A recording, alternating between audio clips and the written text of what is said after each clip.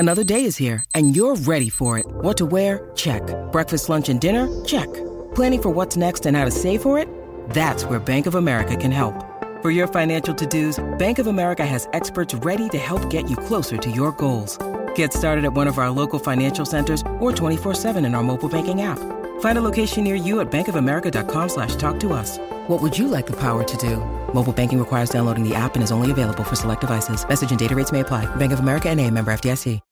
When you need mealtime inspiration, it's worth shopping Kroger, where you'll find over 30,000 mouth-watering choices that excite your inner foodie. And no matter what tasty choice you make, you'll enjoy our everyday low prices, plus extra ways to save, like digital coupons worth over $600 each week. You can also save up to $1 off per gallon at the pump with fuel points. More savings and more inspiring flavors make shopping Kroger worth it every time. Kroger, fresh for everyone. Fuel restrictions apply.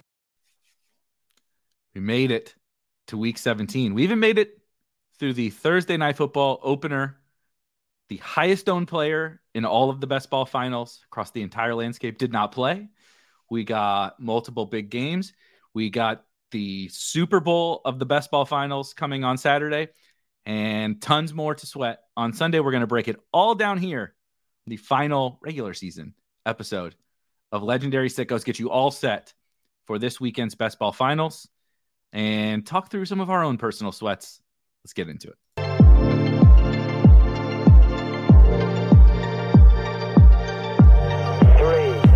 2, 1, liftoff.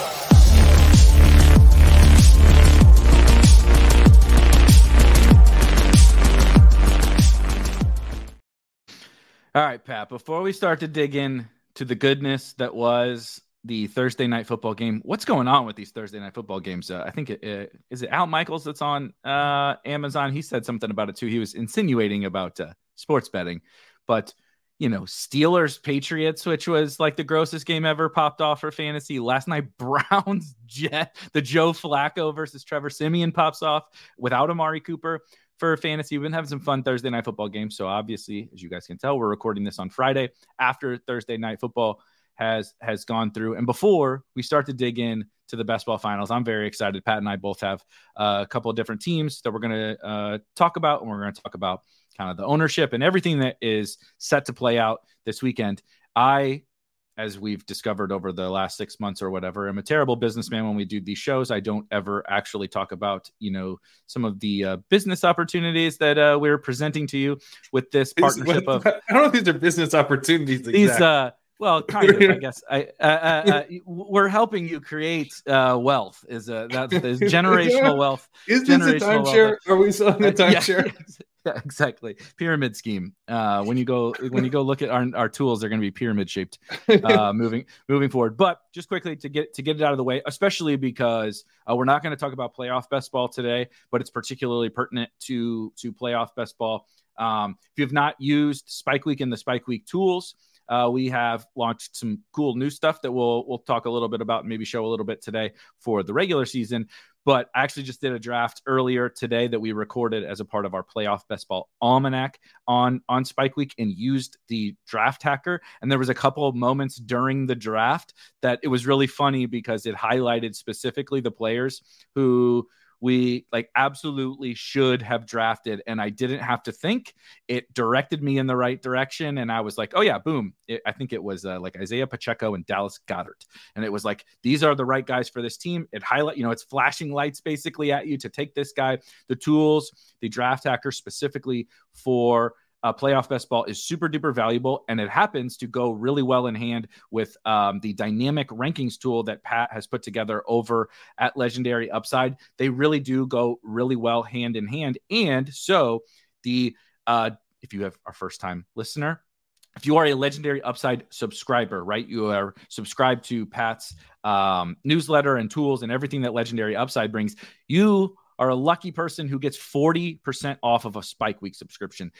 We kind of partner together. Obviously, we're creating these shows and everything, but the tools that we have, the content, and now some of the other advanced tools that Pat's bringing, it all just plays so well together that we wanted to bring people together that are using what Pat's doing, and they can come and get a nice discount from the Spike Week stuff. So it's $40 a month for the tools. You can get 40% off that. It's $300 annually. Again, of course, 40% off that. You get 40% off of any product. You want to buy the Playoff Best Ball Almanac? I know Pat's doing some awesome research and content around playoff best ball strategy. We are as well.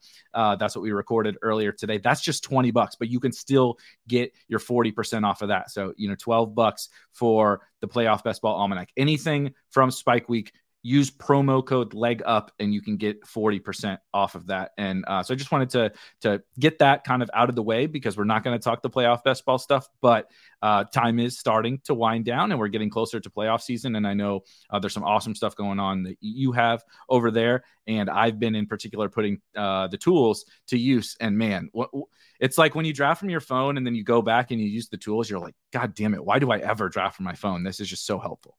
Yeah, it is. It really is. I genuinely think it makes it more fun to use the tools in a way that would not, if you haven't used the tools, then you may not assume that would be the case. But it's like there's all these factors in terms of how the bracket is playing out, and sort of you're already making decisions. So the tool's almost just there to be like, don't forget about this decision you made. You've crafted a reality where this is kind of what you crafted. Remember you crafted this? And you're like, oh, I did craft that. Thanks, man. So it's not like you're kind of just being reminded of what you've already decided. So I think they actually make things a little bit more fun, and you feel a little less frazzled trying to kind of just big time keep track of all these things that you've created, Yeah, that's the big thing. It's not, you're not solving world hunger. It's not predicting the future for you. But exactly what you said is you go into the draft and you start to put a plan into motion. It's just keeping, it's putting the bumpers up, right? While you're bowling, it's keeping you on track with the things that you set out to do with this particular team. And for playoff best ball specifically, that's really important. In regular season best ball, the whole game. It is the whole game. In regular season best ball, there are picks who make more sense on every single team for sure, based on who you've selected. But okay, so you draft Brian Robinson on a team where, maybe you didn't absolutely need a running back, or you didn't have anything where there was correlation or whatever. It's fine. It's not the end of the world. With playoff best ball, just about every pick you make can ultimately sink you. It can make you, but it can really sink you if you screw it up, right? You don't have a Super Bowl matchup, or you draft something that just doesn't make sense for the build you put together, that the tools just really, really, really help. So I just wanted to shout those out really quickly before we start to dive into this. First thing, we're going to get this out of the way because we're not going to talk about it. We'll talk about it in the off season at some point, I'm sure. It is the funniest run out I can recall from any form of fantasy football content in my entire career. That one of the biggest things we discussed and disagreed upon, in a world where we agree upon a lot. We draft similarly. We like almost all the same players. We draft so a lot of times some of the debate is it just comes up in conversation manufactured. The one thing we disagreed upon was Sam Howell. Go ahead. Well, I think some of the biggest disagreements are with the people that you agree with on almost everything, because it's why don't you agree with me on this? Yes. We love 99% of the same players. What are you thinking? You don't make any. You're an idiot. Yeah, you're being an idiot right now. Yeah. Right. So we over 100%. Why don't we have 100% overlap? Right, exactly. So we disagreed. For anyone that has, of course, listened, and if you haven't listened, over the course of the summer, our main disagreement was I was a big Sam Howell guy, and Pat was not so much Sam Howell guy. We actually agreed upon Washington, which is really funny. We talked about that last episode, so I won't dive into it. But I will never get over these coincidences that happen. There's somebody up there, I don't know, if you believe in religion or whatever, or just fantasy gods, there's somebody up there pulling the strings to mess with us, because Sam Howell smashes for 14 weeks. He's the QB 7 in points per game. I have to take an L. I have to come on and take a public L. These smashes. I get to we take a month off, 2 months off. I bring Pat on and I get to victory lap. You're an idiot. You should have come to my 100% side of things about Sam Howell, obviously. And then the thing that had been cautioning and was concerned about him getting benched happens because Sam Howell turns into a freaking pumpkin twice. He turns into a pumpkin. He forgot how to play football, gets benched for Jacoby Brissett, and then Jacoby Brissett is now named the starter for Week 17. To make things even more chaotic, yesterday in practice, Jacoby Brissett's old ass pulled his hamstring, and he's listed questionable. So we actually don't even know who's going to play. Howell after all. Might get Howell. We're ping-ponging back and forth between just utter nonsense. And so that doesn't really have a lot of relevancy to what we're going to talk about today, but it was funny. It's the funniest run out that I've ever experienced in fantasy football. It's so funny. It's a much better version of the Anthony Richardson thing, right? And we weren't on opposing sides of this, but there was lots of people that were kind of big anti-Anthony Richardson. And I just feel like everyone just went back to their corner. Like if you were pro Anthony Richardson, you were like, he was easily the best pick at the position. Yep. He was going to be like, rivaling for the quarterback one. I got him in like the 8th and 9th round. Like that's an absolute smash. Sucks he got hurt. If you're Anthony Richardson, you're like, he was insanely inaccurate, which he was. And he ran into like every defender he could find and eventually got a shoulder injuries. Including the play he got hurt on. He tried to run the dude over at the goal line and knocked himself out. Yeah. And he got a concussion a few weeks before when he, I think, probably could have done a better job protecting himself going to the end zone. So obviously this was always destined to end this way. I won't touch him next year in next year's drafts. That was a bummer, right? There's nothing fun about that, but everyone just goes back to their own corners. And I think here it's a similar thing where like Howell helped you get through. And then like, he turned into a pumpkin, but like, maybe I still get him in week 17. So in some way the universe is telling me that I was right all along. And for me, I'm like, he got benched in the exact week I was worried he would get benched in. So I don't know like how much more accurate it could have been. And sure, I didn't like, he could have helped me advance some teams, but like this thing I was worried about happened. So everyone's just back to their own corners. I don't think anyone's convinced. But such a awesome, funny path to get there, right? Like so you said, we ultimately ended up the same way as like Dobbins is another guy I would think about where people are like I thought Dobbins was amazing. If you thought Dobbins was an injury risk, you feel right. I feel vindicated based on watching the Ravens, and it is what it is. We don't really get to do anything fun with that, but the Howell one is just, so good. Absolutely. And Brissett looks like in the walkthrough, awesome. Which not yet published, but it will be. The fell a little bit behind this week with playoff best ball stuff, but the efficiency for Brissett has been silly high. And in some ways, it's funnier if he doesn't play this week because then he'll end the season with this tiny sample of like the best quarterback play in the league ever. Yeah. Yeah. I tagged for anybody that doesn't know, I also do DFS work for Roto-Grinders, our sister company, Roto-Grinders, for daily fantasy.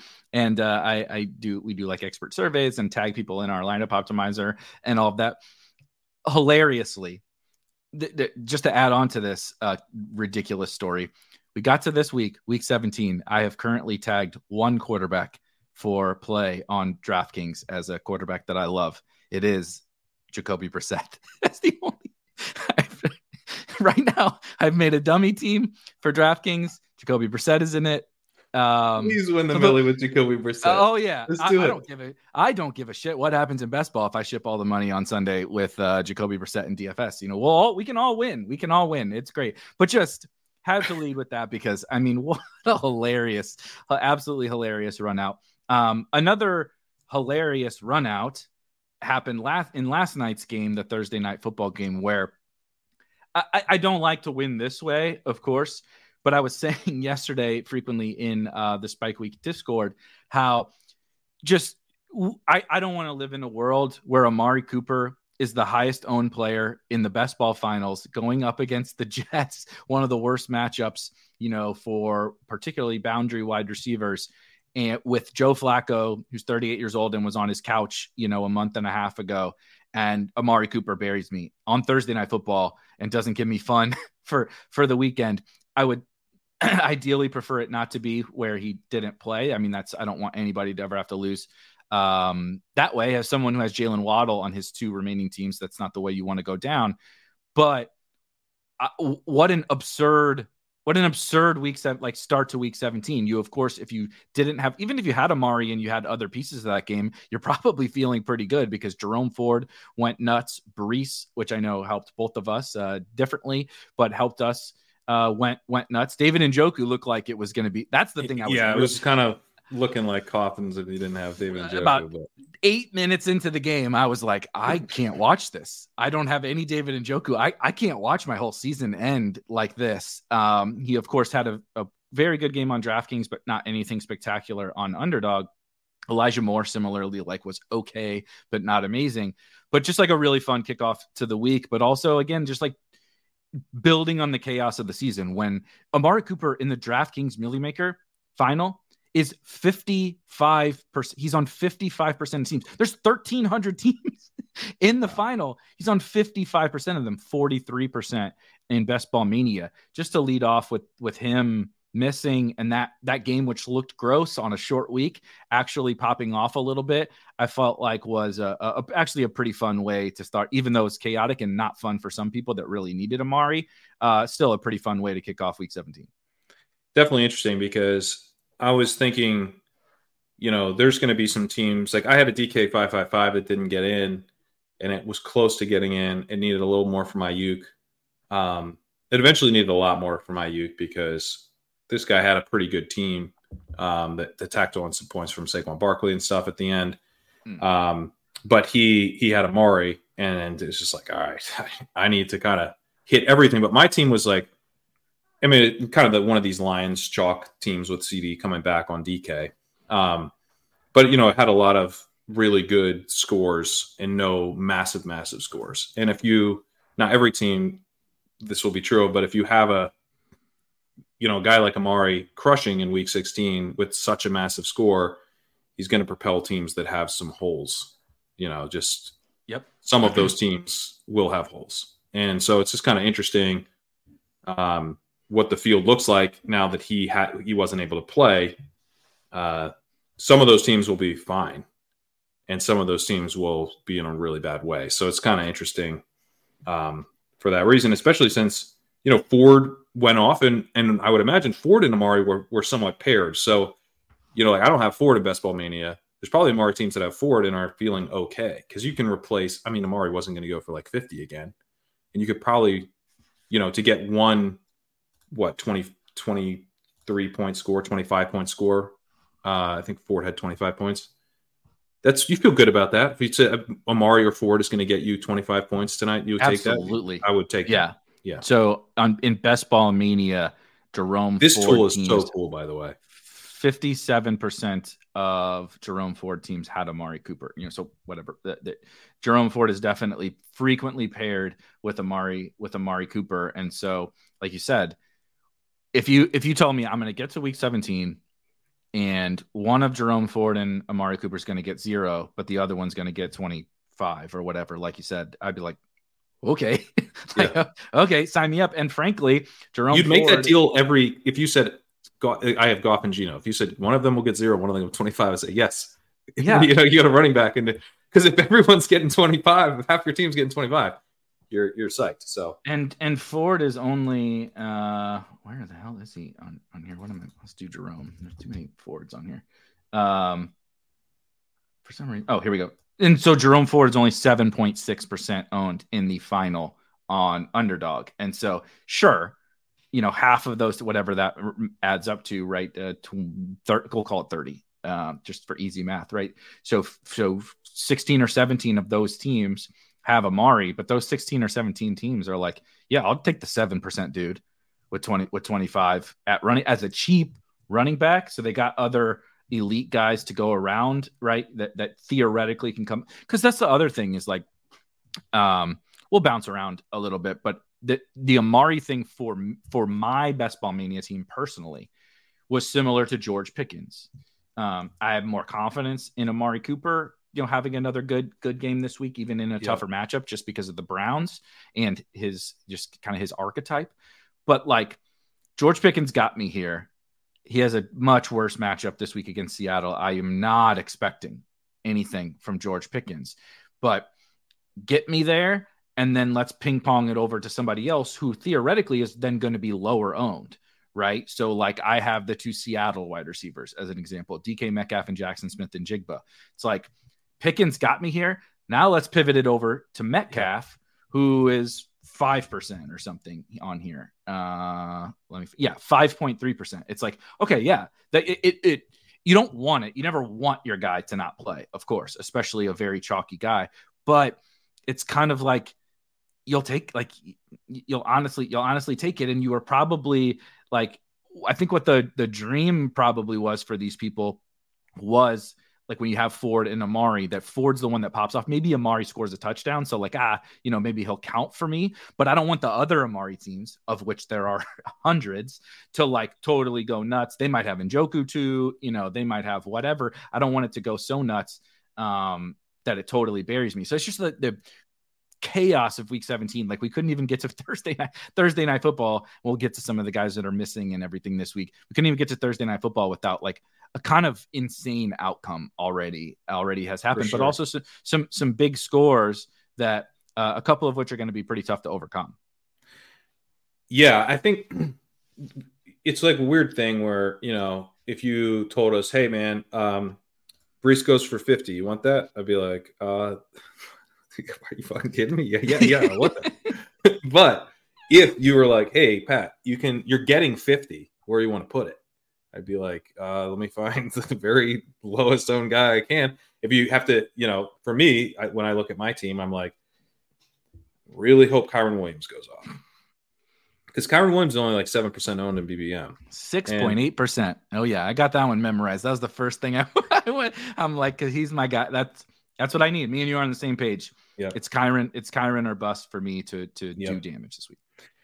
And, it's realistic that he could have a really big game. So that's where my eye is drawn. I've got Sean Tucker at 1% too, but that's not going to do it. So, but I think that huge game, who has the huge game to me, how I would win would be Jackson Smith and Jigba, Tyler Lockett, Kyren Williams, though one of those guys.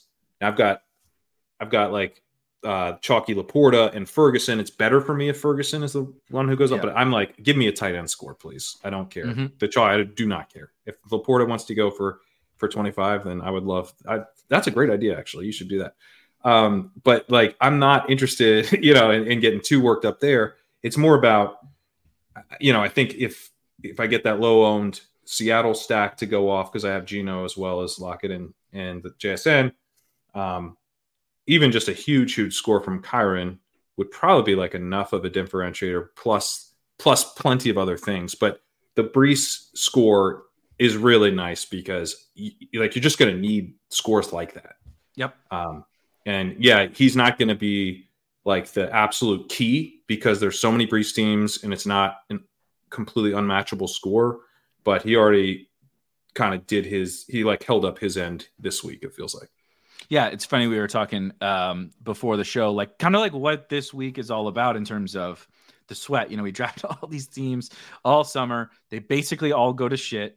If you're lucky, you have a couple. If you're super lucky, even when you draft as much as you and I did, like I have 2, you had 4 that made. I have finals. 5 finals. 5, yeah. So like when you draft, one was the Pomeranian too, so I didn't tweet it, but I do have a 5th. He's a smart man. I would have loved to seen the response to millionaire Pat Kerrane tweeting out his Palm 2. I couldn't tweet it. I did tweet the chow.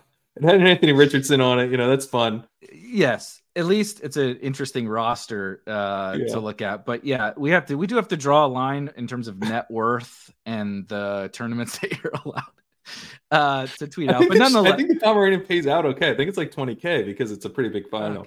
Okay, well, so I wouldn't be mad. I can't keep track of all the little dogs tournaments that are out there. Pomeranian, Chow Chow, Poodle, whatever. There's so many of them. I honestly cannot keep track. But you do all this right, and we talk about it during the summer, and you and I have said it a ton of times that like your entire year ends up coming down to one team. Like, obviously for you last year, your entire year and your life, changed on one individual. The only final I made last year. Yeah, you made one final. That team went nuts. Won, Best Ball Mania, and that made your year. Obviously, like I said, made more than your year. But even for the people that don't like necessarily ship a tournament, it still all comes down to that. Whatever your best team is, good or bad, right? Your best team could end up last in Best Ball Mania. Congratulations. Here's your $1,000. If you maxed it, you lost money.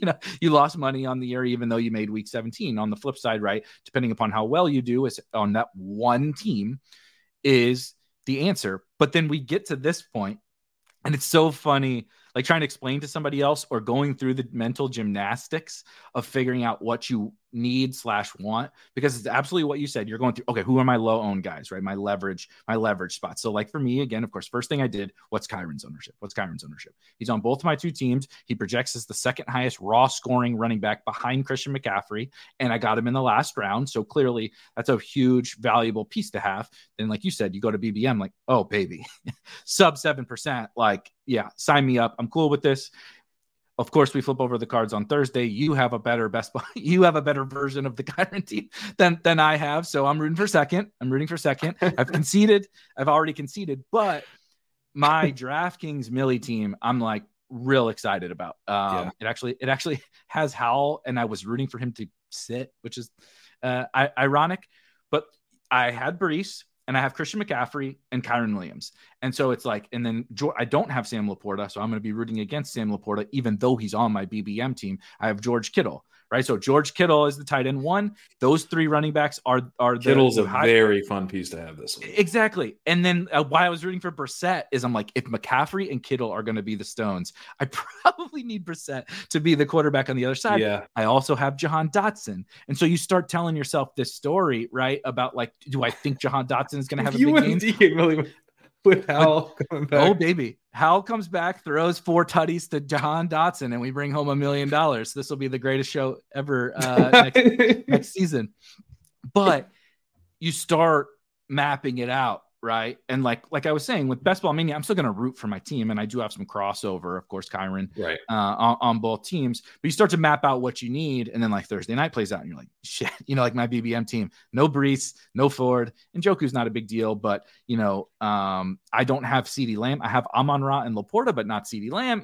And you just start to look at other people's teams, and you have a little bit worse version of them. That could work out for you though. Like CeeDee Lamb was a first round pick. Like it's not. Like I've waddled. It doesn't feel good now. Yeah. So I probably need Metcalf. Metcalf would be my best chance to beat. Right. CeeDee Lamb. But what I thought was most interesting that I kind of want to see how you're thinking about it right now is really there's two types of teams in these finals. There is the CMC teams, which maybe somebody snuck another guy through that went around, right? You just so happen there's like Tyreek Hill's 2% in the BBM finals, right? Mm-hmm. Austin Eckler's 1%. Justin Jefferson's 1%. So there's a handful of all those teams. But Christian McCaffrey almost got a Jefferson team through, which would be so fun. Yeah, it's so fun. Christian McCaffrey's 42%, right? And then you flip to the 1-2 turn where CeeDee Lamb's 34% and Amon-Ra's 35%. So basically, it's those two versus CMC. You can't have both. Mm-hmm. So one of the builds is going to play out. I have the Amon-Ra version, a worse version of the Amon-Ra in BBM. You have that in BBM as well, but you have the Amon-Ra CD pairing. And then on DraftKings, I have the Christian McCaffrey version. And it's basically like this. You don't know how to feel because you can tell yourself like, oh my God, yes, I want Christian McCaffrey on that team. But if you have Christian McCaffrey, you don't have CeeDee Lamb and Amon-Ra St. Brown on Saturday, which looks really darn good. You might not have Laporta or whatever. And so I just found this year it's been more individual players and not the first rounders that really dictated everything up until this point, right? Remember, and like 5th, 6th round Mark Andrews smashes, 5th round Cooper Kupp smashes, whatever. Jalen Hurts was a 7th round pick and smashes. That stuff had dictated it before. This year, it's been so heavily, there is, of course, some downstream stuff, but it's like, do you have the McCaffrey team or do you have the 1-2 turn team? And that dictates like the rest of your roster too. Yeah. I know it is crazy. If you go back and look at these boards too, like which I've done for my BBM team. I went back and because I have Keenan, and that's a bummer. And I like Debo. I took a lot of Debo. And I was generally kind of like fading Amari. Amari is the guy that I wouldn't have been considering in the third round there. So I would have been going Debo or Keenan. Amari actually had already gone in that draft. And then Debo went the pick before.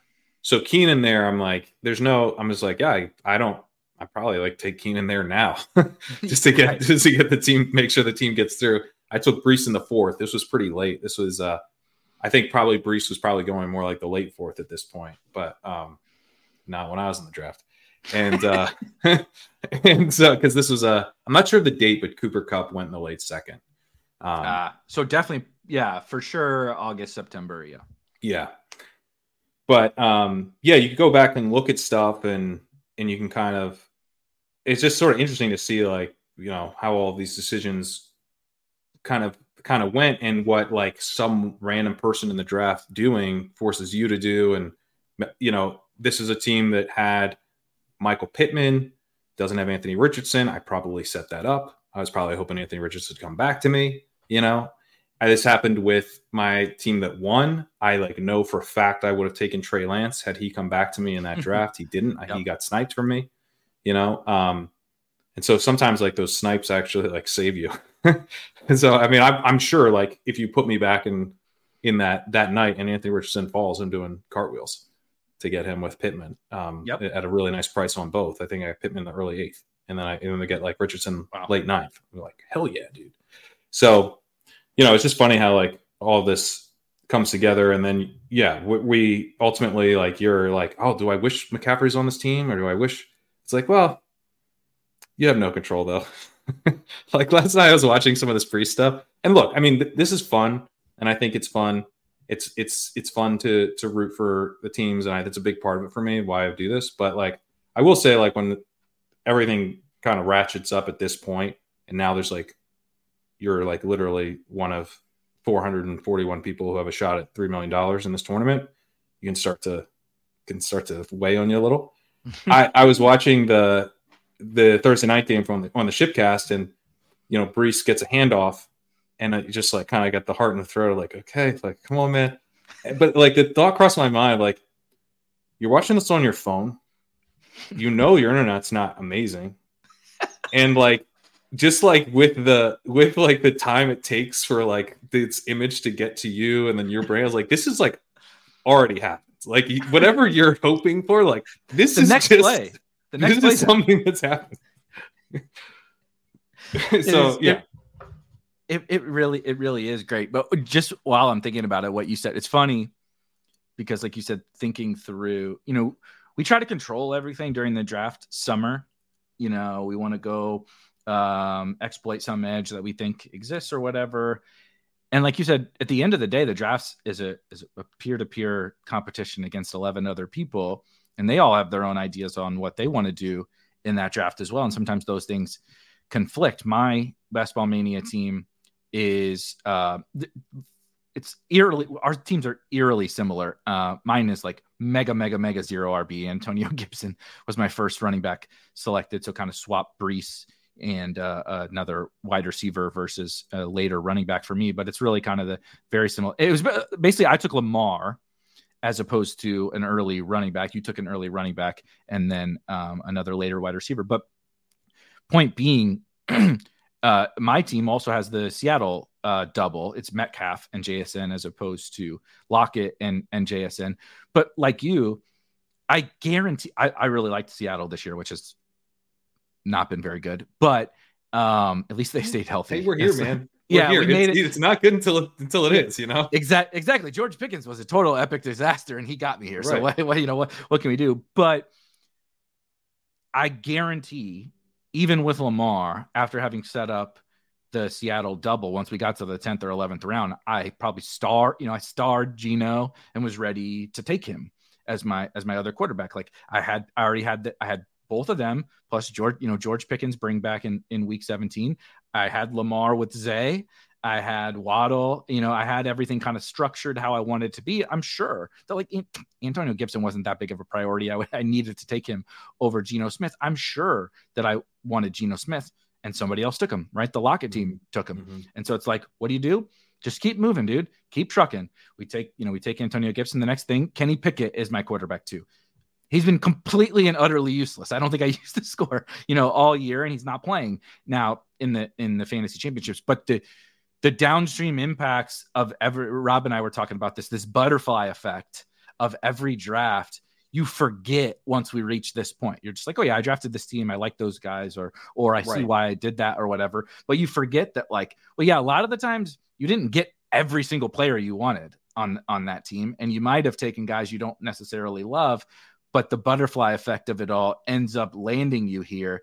And so I do try to like keep reminding myself of that. Is like when I'm, like I said, I'm not very hopeful. I am hopeful for my DK team. I'm not very hopeful for my BBM team, but it's like it got you here. You sure as shit did not predict 36 George Pickens points last week. So why can't JSN score 25? Right? Why can't Tyler Lockett score 25 this week?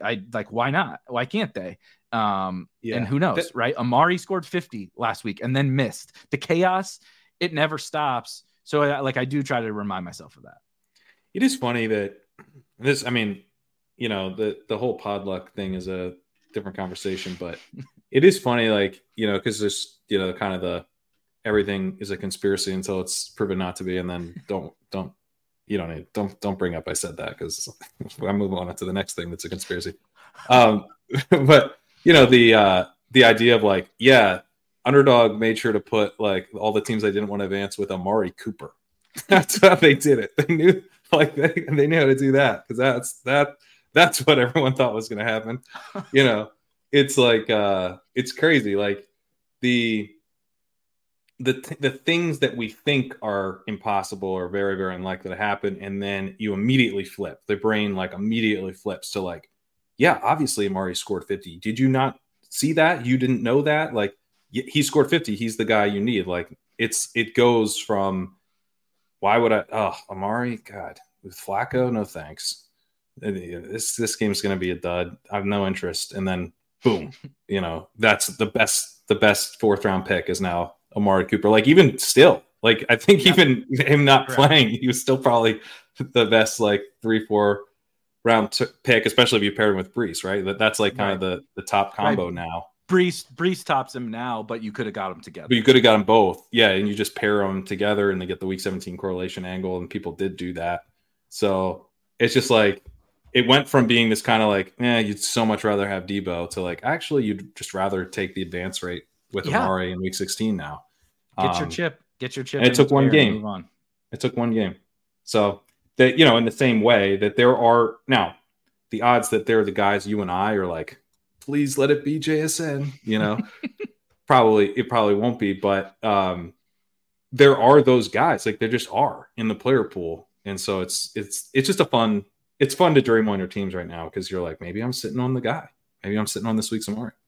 And the thing that we were talking about before was you everybody starts to do those mental, that is, and I tell people this all the time, is I think everybody handles these situations differently, but take a step back and think about this silly game that we play, best ball, right? The contests open in late April. We draft them from late April to September, and we do all these different strategic things. We spend hours and hours and hours drafting. We spend hours consuming content or researching or whatever. And then you get to this point, if you really enjoy it, it's let your brain go to that, right? Like you said, what if this is the JSN week? Right? What if this is whatever? What if this is the Amari Cooper week? Whatever, because the whole point of this is to enjoy it. There are people that are I'm just going to delete my app and show up on Monday or whatever. I'm do whatever makes you happy, but don't spend you spend hundreds of hours drafting these teams and caring about this all summer. Enjoy the fruits of the labor. I'm sitting here right now, just I'm sure you're doing with your Best Ball Mania team, thinking about oh baby, like we got that Brees start. I only need this. And it is, that's what we were talking about before we went live. It is absurd. You tell yourselves these absurd things. Like I literally the other day was like, please God, let Jacoby Brissett play because Jahan Dotson is my bring back to Christian McCaffrey and George Kittle. Right. And I spent all summer convincing everybody to draft. Right. I spent all summer telling people to draft Sam Howell, who's on the team. Sam Howell is on the team, and I'm praying for this Jacoby Brissett, which goes against my brand. This has to be because I took the L, right? This feels. 100%. I mean, I know it's still we have no control over any of this, but this feels like I must have had some control over it. If you would have never admitted to it, Howell would be playing right now. He'd get benched again at halftime, and it would all be over. But because this is all played out, this stupid story I'm telling myself, which sounds absurd, but also like you start to think about it and you're like, there are paths to this thing happening, right? Like your team, you have Brees and you have Kerrane. You're like, okay, just get my note. I got the Brees game. Now I just need the Kerrane game. Which has to be even bigger. Like I need we need the 30 plus. Right. Yeah. We need him to separate, especially at his ownership. Right. He's 15% on DraftKings. He's sub 7% on Underdog. You need him to be, up. I don't know if he can match McCaffrey, but you know what I mean? He needs to have the big game. And then that's what we were saying before. And then so I only need Kyren Williams to score 40 fantasy points. No big deal. And then the 49ers need to go hang 50. This is me speaking. Right. And then the 49ers need to go hang 50, but it can't be to Debo, right? No Debo. It's got to be CMC and Kittle. And then they're behind by so much that Jacoby Brissett with a bad hamstring throws 2 touchdowns to Jahan Dotson, who, by the way, has scored like 3 touchdowns all season. And he doesn't have a connection with. And I literally wrote this in then RotoGrinders thing today. You want to talk about just give it up. The people are probably just like, buddy, give it up with the Washington shit. But I used the Jacoby Brissett efficiency stuff that you were talking about. Like if we extrapolate, I did the bullshit. If we extrapolate it, in just over a half, Jacoby Brissett has done blah, blah, blah, blah, blah, whatever. And then I did and Jacoby Brissett threw 13 passes last week, and 4 of them went to Jahan Dotson, including an end zone target. Let's extrapolate that over a whole game. What does that look like? But like that's where your mind goes, and like it sounds stupid, but that's also like the fun. Then you get to Sunday, go enjoy that sweat. We're all gonna root for it, right? And see what happens. And then maybe you'll be rich, maybe you won't. Only Pat and a few other people have got to experience that. But I'm legitimately excited. And if I didn't have Brees, I probably wouldn't be as much. But if you have a team with Brees and Ford, there are other people out there with Brees and Ford. In an 8-seat final, I have Brees and Ford. And which is and JT. Which so I'm is like one more score, baby. Yeah, you only need one score. You're probably not even running back, and then I need So you're not even gonna sniff JT. Like JT's just chilling on the bench watching. JT. We'll see. It's nice to have the out, but yeah, with McCaffrey there, you feel pretty good about getting 2 running back scores in already. What I wanted to ask you, just to kind of piggyback on some of this, what are some of the things that while we're going through these stupid mental gymnastics, was there anything that like stuck out to you as like, okay, some of the things we did, it could go right or wrong, or good or bad. The things that like we talked about over the summer, the things that you did over the summer, and you get to this point and you're like, that's why I did that. Right. Or one has jumped out in a big way. Yeah. I do want to say just on the sweating thing, like, I just in case people are curious, I was like watching Red Zone and stuff, and when I on the Week 17 Sunday last year, and Eckler's running for long touchdowns, and then I streamed the late window, which was brutal because everything got like all the stuff I needed stopped happening as soon as we went on stream, and I was just like, and the Devontae Adams teams were catching me and everything, and then I didn't watch the Ravens Steelers game Sunday night. I just didn't watch any of it. And I had a couple teams behind me that had Isaiah Likely. If he scores another, he's caught a touchdown right away. And if he caught another touchdown, I would have gone to second. And so there's and at the end, I think Pickett was they were about to. He ended up throwing a touchdown, and if the touchdown I think had gone to Pickens, or Deontay Johnson, or maybe it was Pickens and Freiermuth. Either one, I would have gotten past, and it went to Najee. So Najee saved me there. Shout out Najee. Yeah, shout out Najee for the first time in my life. But that was so like I saw that on the box score. I was doing the Sunday night recap pod that I was doing for Roto World at the time, and I was just like, I'm not like I kind of have to do this other thing, but I just like I don't want to. It's like the Ravens Steelers like late December game. Like, good God, I can't sweat that. So I just didn't, and then was gonna be sweating the whole Monday night game live on air. So it was like there's a few, I feel like I've done all the sweat types. They're all valid. You do you. Yeah, super quick before you give your kind of takeaway. So I did not win, but a similar experience to me where I didn't hold was, oh God, this is maybe 4 or 5 years ago, within the last however many years. So I play a lot of DFS. I've been lucky enough to make it to a bunch of live finals. That's something that I enjoy, kind of chasing the live finals. And I've been fairly successful in the qualifiers. And this was the DraftKings NFL live final in Miami, like I said, 4 or 5 years ago, something like that. And the only guys I had were in the early window. And this might have been more than 5 years ago, because I'm remembering, remember Jalen Samuels when he was on the Steelers? Yeah. This was a time when Le'Veon Bell was out, and Jalen Samuels was, 4K or whatever, the cheap chalk du jour, and I faded him. And I was, so after the early window, I was in first. My wife didn't come down to like the second half to start watching, because she doesn't want to know. Like she doesn't want to know. And if you've ever been to a live final, they got leaderboards everywhere that are updating in real time. So there's no way to avoid knowing how you're doing. My defense got a pick 6 on the opening drive, play, whatever. Like everything went just about perfect, but just didn't get quite enough. And so I pretty much was for sure going to fall several spots. But we're in Miami. And instead of hanging out, in all-inclusive, great food and everything that they have there, we were like, let's just like go to the beach. Let's just go walk down to the beach. We went down to the beach. We end up like shooting the shit, having a drink with some random locals. And what are you doing here? Like, well, that's a long story. How do I explain? I'm currently winning $2 million in a fantasy football contest, but I don't want to watch my my money go down. So we're out here we're out here having a Red Bull vodka with you, buddy, on that random dude on the beach in Miami. We're going to hang out with you. But so, like you said, it's all totally viable, but I think it's like the fun of it. Like I watched all my players, and then once it got to the point where it was not going to be good for my mental health to stay in there. Yeah, exactly. And that 100%. might change over time. 100%.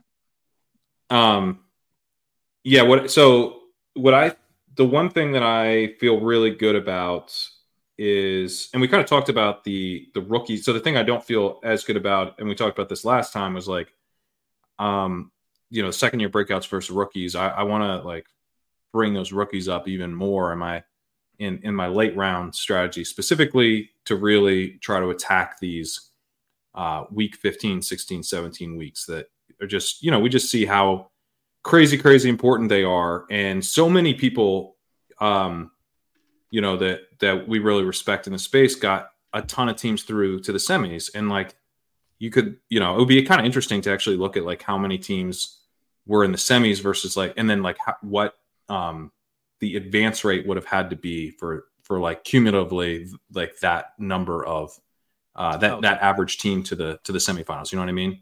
Yep. With the point being there that like, I think that there are some levers we can pull, and they're going to be volatile levers, but there are levers that we can pull to help get us through the pods. And it's a random experience, and it can be a very frustrating experience, but I do think there's things we can do to help us actually advance through week 15 and 16 and get to the final and show up with guys that we're excited about. And the poster boy for that has to be Kyren Williams. I think, Puka Nacua would be the other poster boy, but he fits more with the rookies over sophomores type thing. But Kerrane is a guy that it's sort of a thing I talked about early in the summer of when I'm looking at running backs, I'm going to try to take less of the random dart throw running backs early in the summer, because I was going to be looking more for some of the rookies like Josh Downs, who I was a bit more into. I mixed in some Tank Dell, whiffed on Puka. That one hurts. But the other guys that I was looking at was like Darius Slayton types, like dudes who I felt like were going to run routes and, could kind of get there on a play. And, it's funny that he did got some teams through. Yeah. So I think he was a viable way to play this. Now, after this year, I feel like that archetype, the Zay Jones, Darius Slayton archetype, is probably the weakest of these. But I think that if you're going to do the Zay Jones from 2022, Darius Slayton this year, which it felt really gross, but it worked. And he was running, because here's the thing, he was running a bunch of routes at the end of the year, and he can make some big plays. And if he does it, then boom, it's huge. It's so huge to get even like one long touchdown in these weeks. Like, because you're going to have a bunch of guys who are scoring well to put you in contention, but then boom, you get like an extra double-digit score hitting your lineup. It's really important. But I wanted to be taking those guys more in the early summer. And then in the late summer, I wanted to flip it and start really attacking the late round running backs, because I was going to have more certainty on who they were.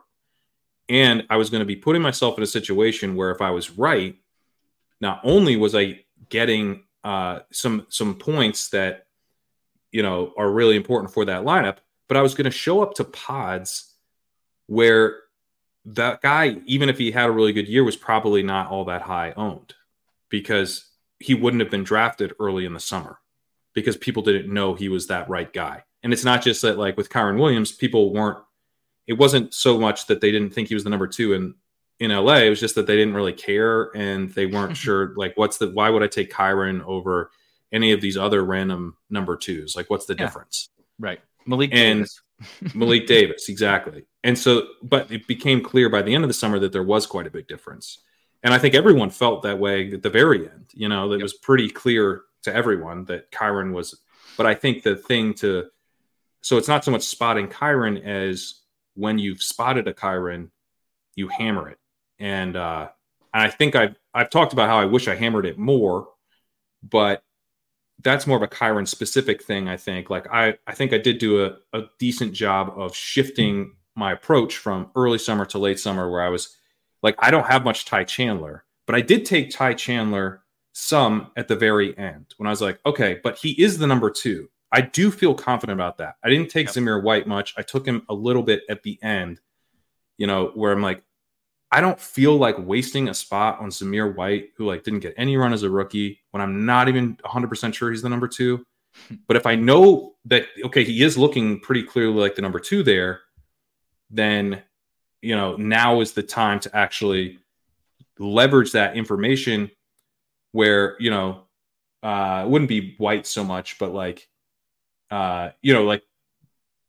the Bengals situation kind of ended up being wrong there, but now it's Travion. It actually became Travion. It became Travion, yeah. Which I never really took that much of Travion, because I felt like we were never that sure. But actually, Kyren again is probably the best example here, where it's like not only are you getting Kyren, but you're probably gonna find you're just as likely to find yourself with like a Zach Evans team going against you as a Kyren Williams team in like a Week 15 pod. So to flip over the cards and actually see that Kyren is 7% in the Best Ball Mania final, I think is very clearly because he wasn't drafted a bunch in early drafts. It has nothing to do with how he had a great season. He was pretty good in the playoffs. Like, it's just because he wasn't drafted a lot. I think the power of those late round running backs in the late months, August and September, really underlined this year, in part because we had a Kyren, but Ty Chandler, was basically nothing. And then he's so powerful in getting you through Week 15 and could be powerful in week 17 too. We'll see. Jerome Ford, who was one of the clearest. This guy's definitely the number 2 guys that we had all summer, and his price never rose. I got him in the 18th round of this Bulldog 2 that I'm talking about. I got him with my last pick. His value actually fell a little bit at the end because he was like a little banged up. But that wasn't who cares if he's a little banged up? He's the number 2. It's not this value is at the end of the season. So it was a little silly. Anyway, I think that part that I want to lean into it because I feel even more confident that it's a really good strategy. But we talk a lot about super teams in the early months. And you can build super teams in the early months. That's one of the reasons to draft in the early months of Best Ball Mania. But you can also build kind of a different type of super team if you attack these players that the early field was getting wrong. So any backfields where we've actually had a shift, and it's like, actually, it's not Zach Evans, it's Kerrane, then like we hammer Kerrane, right? And it's not because Kerrane turns into like a 20 points per game superstar. I mean, that was super unlikely. It's because it's more like, well, what if he gets us a Jerome Ford type spike week in the fantasy playoffs? You absolutely nailed it. And I'm sure people that listen, subscribe to the Spike Week YouTube are certainly sick of listening to me and Rob talk about Kerrane. But like you said it a couple different times, it's actually not about Kerrane. Like the outcome is amazing. It's everything you could possibly dream of when you draft a player like him. But it's entirely about the process that you completely just outlined, in that I made lots of mistakes this summer. I have tons of things I wish I changed. But when you capitalize on advantageous situations, Kerrane being, in my opinion, even more so than Puka, and I'm not trying to throw shade at Puka. I mean, I wish he was on all my teams too. But when you capitalize on something and you get the ceiling outcome, you do need to use it as kind of that example of here's what can happen, right? All the people that were taking 4 and 5 tight ends because the tight ends were the safe picks back there were foregoing this kind of tournament winning, right? Ty Chandler could be that example. Zamir White could be that. Doesn't look like Josh Jacobs is going to play. That could be that example as well for certainty and safety. And as you outlined, there might be a time for that, right? Like you said, in May or whatever, when we don't really know, like Kerrane ended up, it somehow became one of my highest owned players, even though I only drafted 13% of Kerrane on Underdog. I just so had happened to, I was mostly drafting Underdog early in the summer, and then I really hammered DraftKings and Drafters at the end, where he was my highest owned player. And like I said, it feels great when that hits. Like you look smarter, right? It's fun to victory lap that, but it's actually not about the result for Kerrane. It's about the process that you just outlined. And I would add to it, you kind of insinuated it, but a big reason as to why I thought we just have to take him in like every draft is because we talk about that like uniqueness lever, and people hate that, right? And I get it because it's a kind of an abstract idea, and 99% of the times it's absolutely useless. But you see, again, everything that you outlined being true about Kerrane, but also the uniqueness angle where he was drafted. We have the data. Hacker sent it to me the other day. In 20% of Best Ball Mania drafts, Kerrane Williams was. Only 20% of the drafts even had Kerrane Williams. So he's so lowly drafted that no matter what he would, if he did what Christian McCaffrey's doing, it's something different. But almost no matter what he does, he can't be so overrepresented in the fantasy playoffs. And then if you get the run out like we just got, he missed some time during the season. And in the fantasy playoffs, he's been good, but not like legendary. You show up to the Best Ball Mania finals with 6% owned Kerrane Williams, who projects for the second most, like this, I'm not making that up. He projects for the second most raw points of any running back that's playing this week. Now I know he's going to have to beat Brees and Jerome Ford, and he's probably not anymore, but he projects well. He projects awesome. And to have that piece that is only 6%, despite the fact that he was a stone cold league winner, is so powerful. And so we get really bogged down in the player takes and even, the strategy takes and all that kind of stuff. But like you said, if we can combine that element of properly handling our drafts based on the timing of the summer, and most importantly, the information that we have. But then once we gather the information and you look at what's happened over the course of the whole summer, right? Because the contests are 50%, 75%, 90% full by the time we've actually gathered that information. Whatever drafts you have left at that point, the edges aren't just in individual player takes. I didn't fucking know that Kyren Williams was going to be this, dude. Nobody. Sean McVay didn't know. Sean McVay loves the shit out of Kyren Williams. That's why Cam Akers is gone. But I'm not sure he knew that this dude is good. Like, he's legit. Like, you want to, I know ball, and Kyren Williams can fucking ball. Like, I know he runs a 4.7 40, but he's good at everything else. Like, he's really, really good. We didn't see that coming, and I liked him. I have every few days now, but occasionally I have a Kyren Williams. I liked some college football. I like to get into some of that. I have a Kyren Williams thread from when he came out of Notre Dame that was like, I think I was taking him in like the 12th round of big board drafts. I liked watching him. Yeah, I took him in some. I probably have him on like some old Dynasty Best Ball type things where, like, they're like deep enough. You're like, I'll keep him around. Yeah, exactly. But like, yeah, just from when he came out, because he was interesting. He was very productive, and I kind of like the way he run. He kind of had like he was like one of these dudes with like real big butt, and like he kind of got up to speed quick, and you're like, oh, you kind of like almost like a Zach Stacy, That's a great, yeah. That kind of, like, this guy's also a Ram, former Ram, also a Ram, yeah.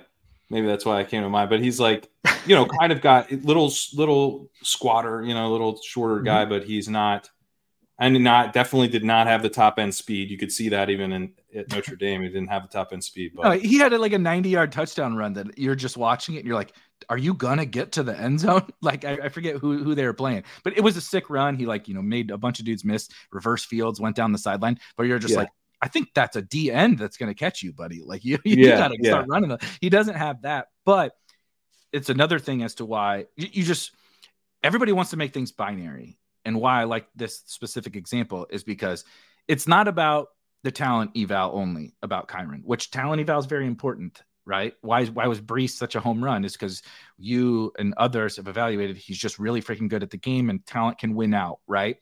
And because he had a clean ACL tear, which a lot of the doctors, Jeff Mueller, or is it Mueller? I apologize.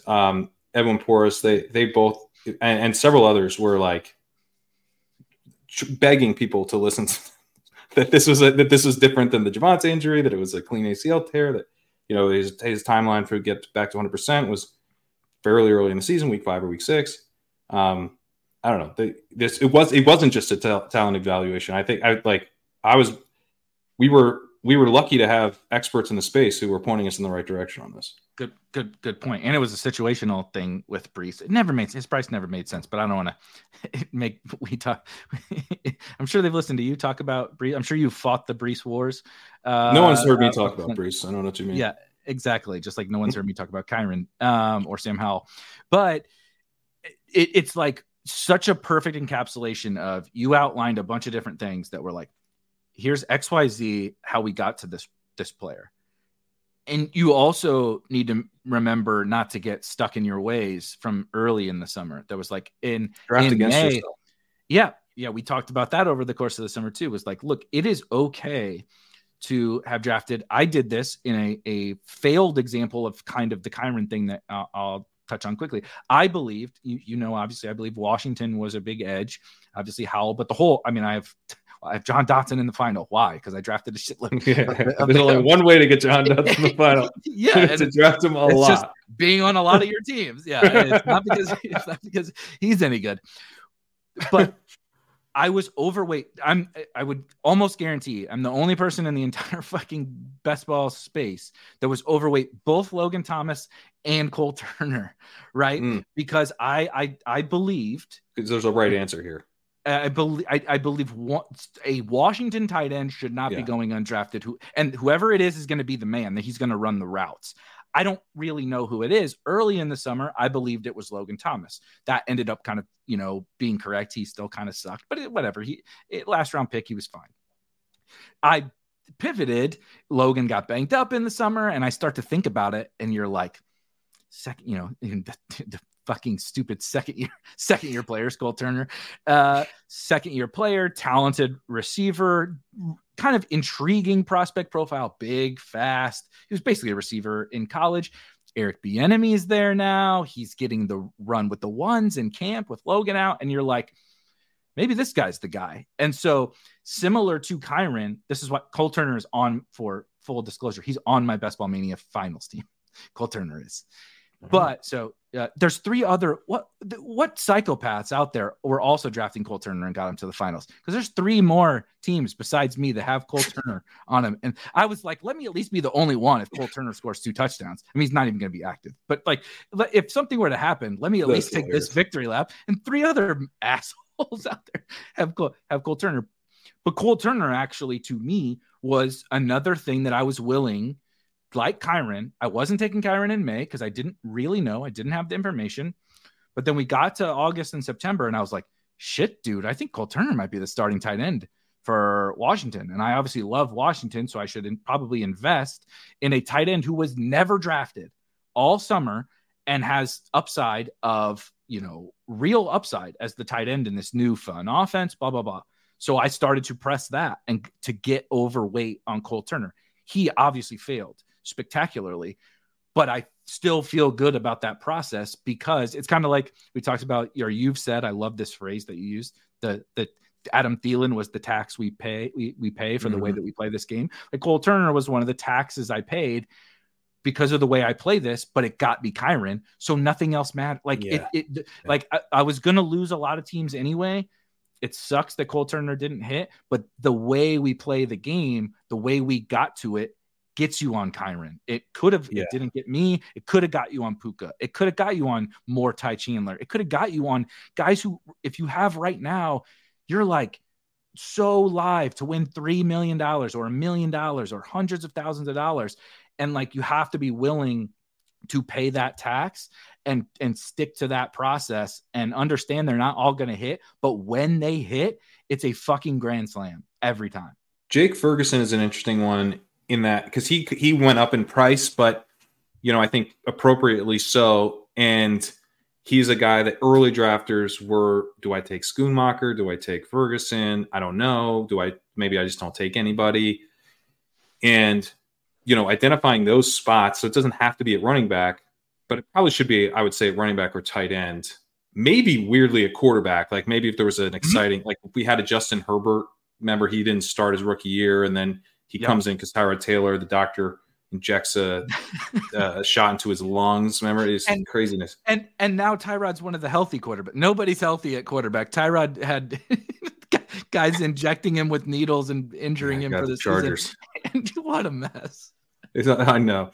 Unbelievable. So we get Justin Herbert, but we probably wouldn't have gotten him. But like in an alternate universe where Justin Herbert, where the doctor screws over Tyrod Taylor a little earlier, then we would want to take Justin Herbert really aggressively in those last drafts, because it's like, hey, this rookie quarterback's going to start all year, and he's like a big guy and he can run a little bit, and he's got a big arm, and who knows, and he's going to start all year and he was not drafted all year, like appropriately not drafted. So if we get a spot like that again, we would want to attack it really aggressively.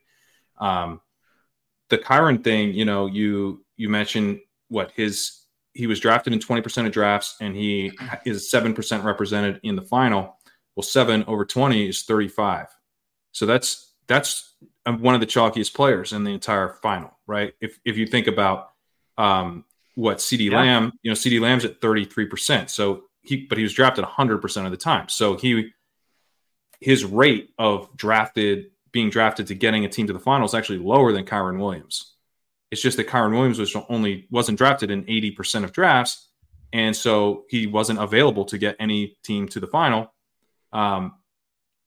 So in a sense, Kyren Williams is massive chalk, but he isn't, because he didn't get drafted 80% of the time. And so now we get a huge chalk piece at low ownership, if that makes sense. So that's the advantage of drafting these players who weren't drafted in the entire tournament, and just being like more. I think it's like hard to overstate how aggressive we want to be on those players where you really feel like you have the information. So I think that the tricky part about late round picks is that when you think about how do I advance through a 16-team final, 16-team single elimination round in week 15 and again in week 16, and then how do I win a really big final, 400 plus people in week 17? One of the easiest paths is to get big scores out of your last round picks, or at least scores that hit your lineup, because it's going to be hard to get a fully healthy team through. It's going to be hard to have all of your studs hit in the same week. So to get that is massive. But then, okay, you can then get yourself in a lot of trouble, I think, if early in the summer you're like, I know I need to hit home runs with my last round pick, so I'm going to take this. I'm going to take Zach Evans. He's an exciting young rookie. He's going to crush. I'm going to take Chase Brown. I'm going to take all of these dart throw rookies. They're all going to hit simultaneously for me. I'm going to hit like 5 home runs on total dart throws. Like, I doubt it, man. I bet you could maybe get one of those if you feel really strongly about him having the role. But like, the home runs didn't come from the player archetypes that we thought at that point, because we have at that point of the draft, like, we have such like a low correlation between like what we think about their talent versus what their talent actually is, because they probably have some pretty big red flags, and like which of the red flags matter and which don't. Like, we probably don't know, like Kerrane, my guess is that Kerrane is like a super hard worker and a really good teammate, and the coaches love him. Like, I don't know that, but great pass blocker, like great pass blocker. That's why, I love him. Not to interrupt you, but like those little things that I'm not saying you or I or even people listening to this take for granted, but the market definitely takes for granted, because you're like Zach Evans, #1 running back recruit out of high school. Like, I know his odd career, but like really efficient in college.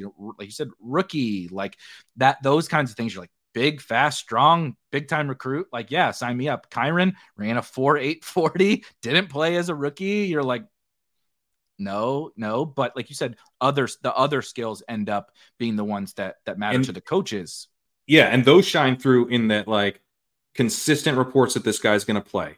Beat writers just insisting that this guy has a role. Coach talking him up all summer. And so when was I saying I should have taken even more Kerrane? At the end of the summer, when I had all the information. I don't actually wish I took more May Kerrane. I don't want to try to find May Kerrane. I don't think I'm going to. I want to try to find May Puka. I want to try to find June Puka.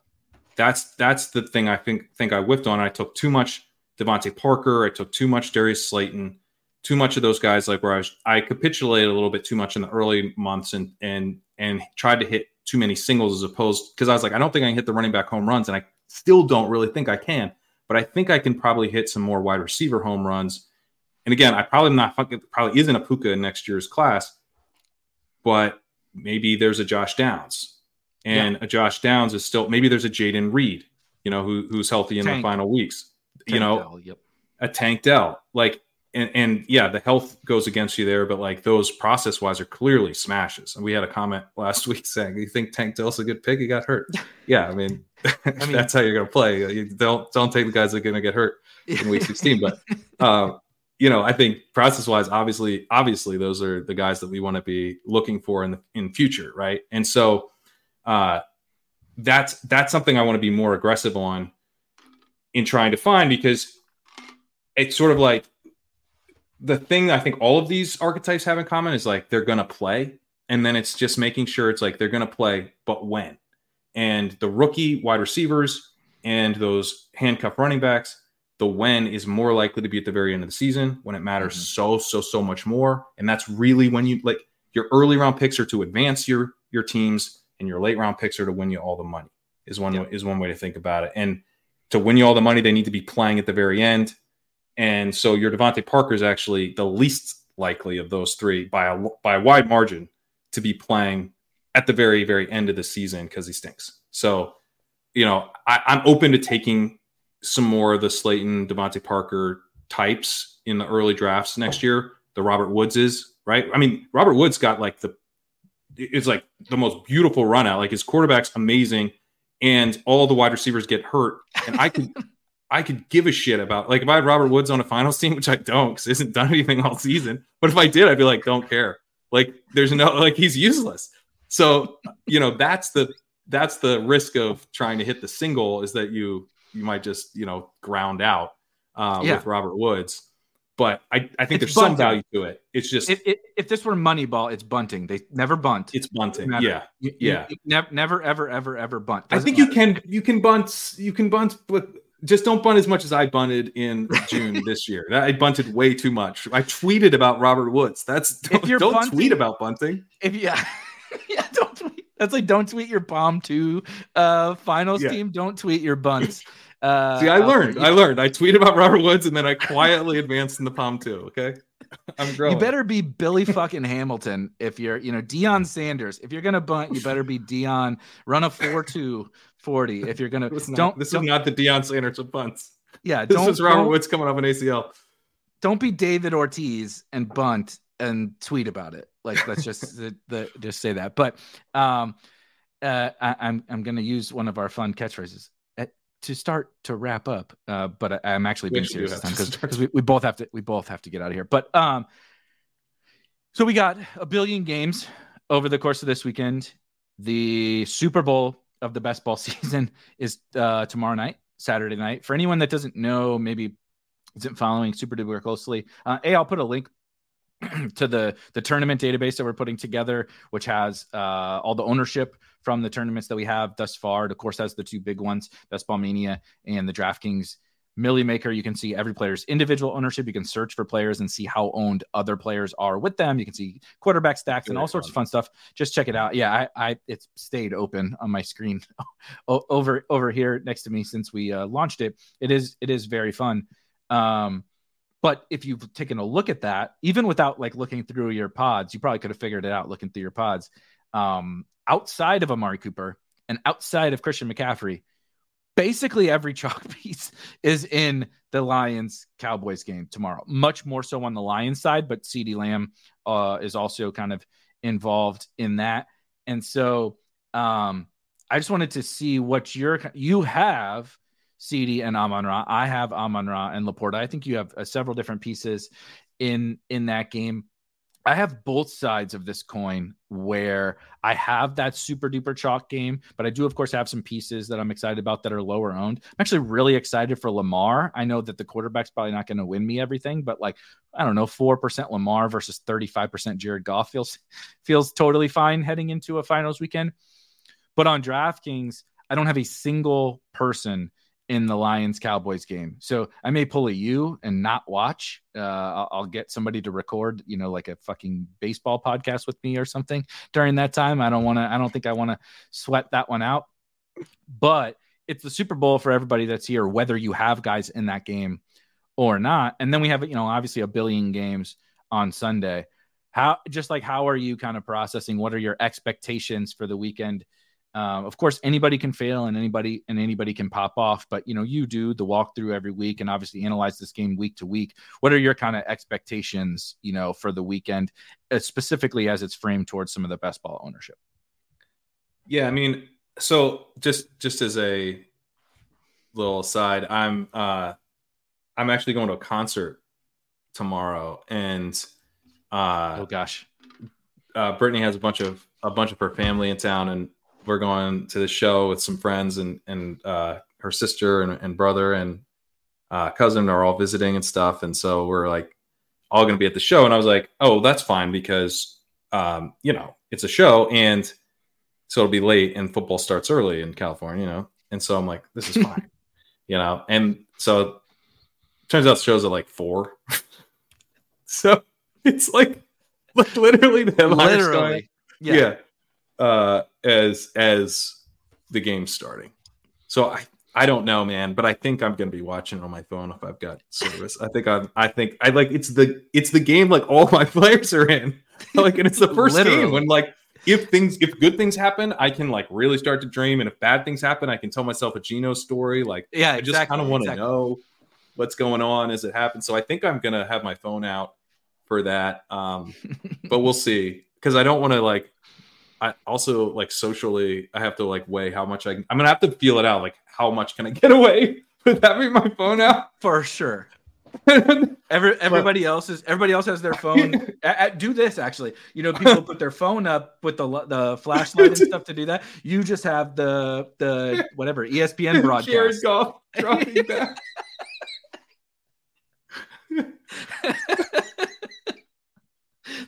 really good.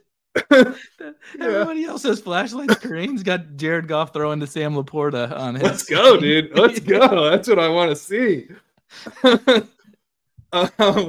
I'm hoping for actually Goff to Laporta when I look at that game and Amon-Ra. I mean, I think you tell that my analysis of that game may have been slightly skewed by my need of those guys specifically, but I'm like, hey man, he's got to get the ball out quick. That's good for Laporta and Amon-Ra. So I think they're set up pretty well. I think CD's set up amazingly well. I'm really hoping for one of the two tight ends. I need one of the two. If like one of those two tight ends goes nuts, then I'm feeling really, really good. I almost like don't care. Like it'd be nice if Laporta also brought along Goff if he's the one who goes nuts. But like if I just get one amazing tight end score out of that game, then I think I'm pretty happy. It's obviously then it's like Geno or bust for me. But I think that's an okay place to be in because he's not high owned in the final. And I have him double stacked with, you also have outs to just quarterback not being. I don't want to say not mattering, but like Geno gets you 25, the highest score is 28. Who gives a shit? Right. So I have Montgomery, and so he's leverage. But I was looking at your tool, and he's like tied to a lot of Goff teams and stuff. So that's the problem with that game. I would love to. I think that the leverage is like just shitty pieces that you just like don't really want, honestly. Michael Gallup and stuff like that. It's because everybody, for whatever, I mean, we had the perfect, it's the perfect, good luck. It's the perfect combination of like both of these teams smashed the whole season. Like they were two of the best offenses at the best prices. And a lot of them happened, right? CD and Amon-Ra lined up. Other than Tony Pollard, basically everybody on both these teams has been reasonably good at varying levels. And so it's just like this, that everything all came together for them to be all chalked together, which is like unfortunate for the week 17 thing, but also kind of fortunate because it's the best game. It's the best game. I know it is interesting. Yeah. I feel a lot better about it having the Brees score. Not that Brees didn't get to like, oh, you got to have Brees. Like the winner may or may not have Brees, but they certainly could have Brees. And easily. So you feel much better, I think, about a chalk game going off if you have. I mean, Brees is also chalk, but it's like at least I'm in a good spot where one of my important players had a good game. I think it comes down to this team comes down ultimately. So many things have to go right, but how do Kyren Williams and Michael Pittman do? I think is and the two Seattle wide receivers, Lockett and JSN. But like if the Detroit game goes off, and the Pittman, the JSN, Lockett, and Kyren pieces don't go off, that doesn't it'll be someone else with the chalks stack, not me.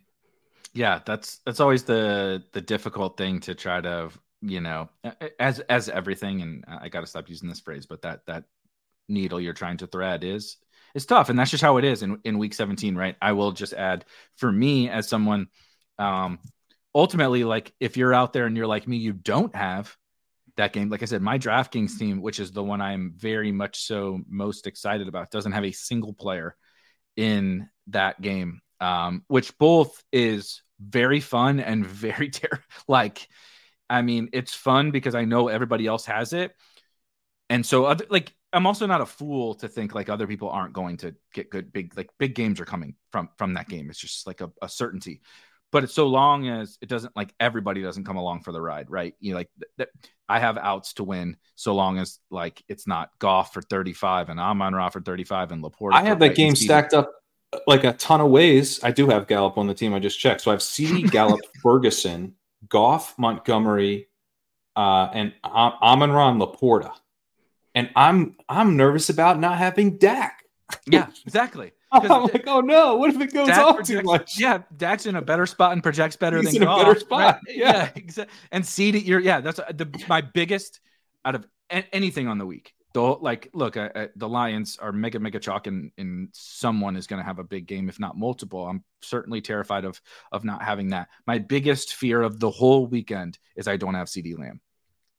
Easily the biggest fear of the whole weekend. So if you're out there and you're like me and you don't have CeeDee Lamb, we're going to be holding hands together tomorrow and praying. We're going to be holding our phone up like Kerrane and praying to the best ball gods that CeeDee, like, dude, I don't care. He's going to have a good game. Just no 40 balls, please. Like 25, it's fine.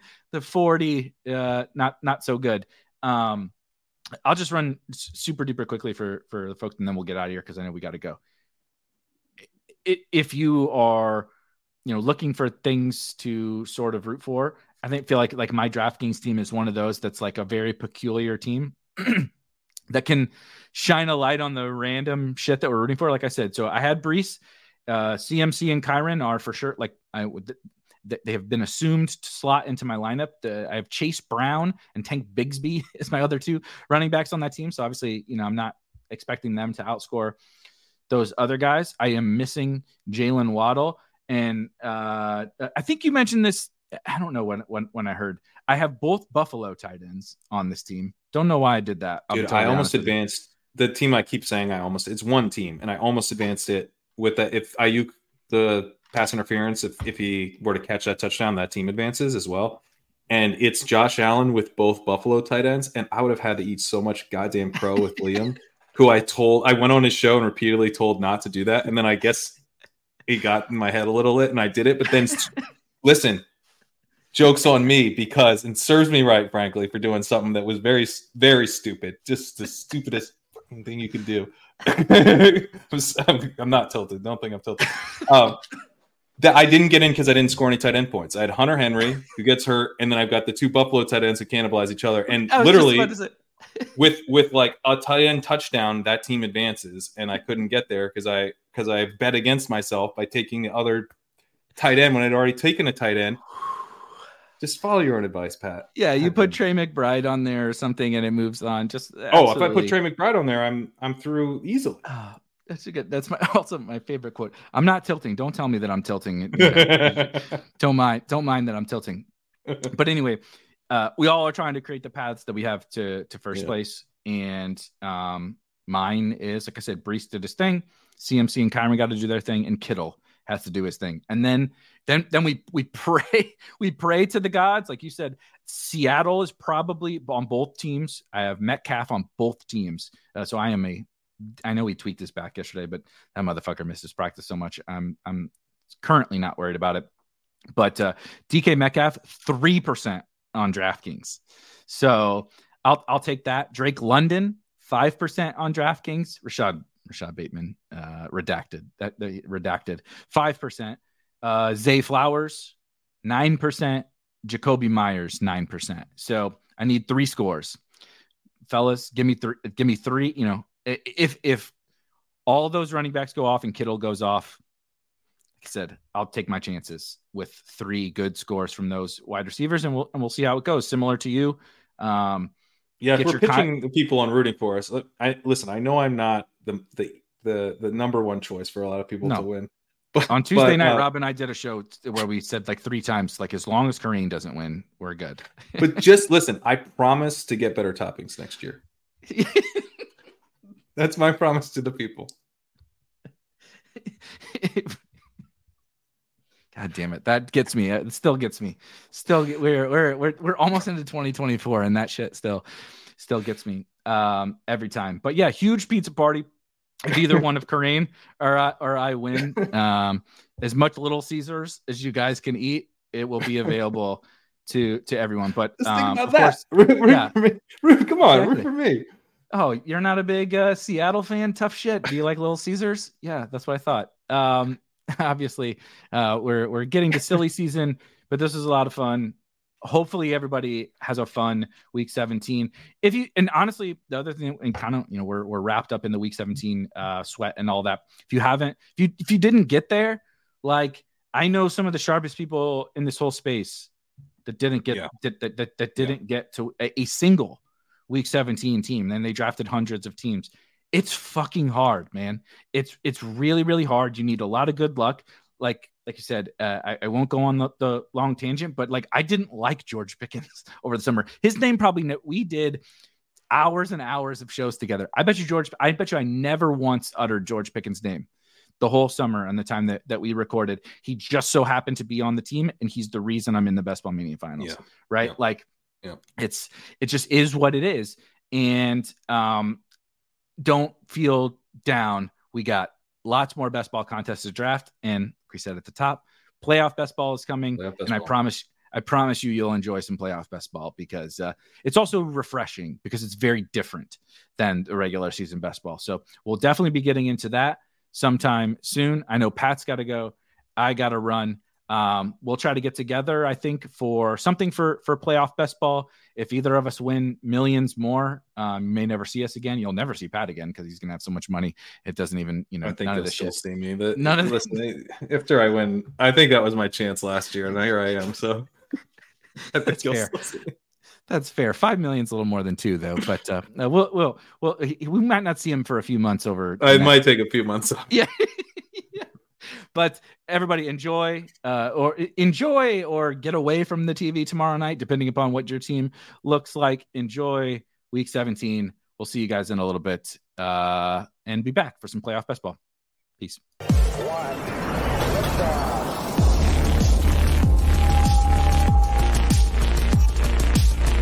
Woo! Those were some spicy takes. Want to stay up to date with all of the other spicy takes we're going to have over here at Spike Week?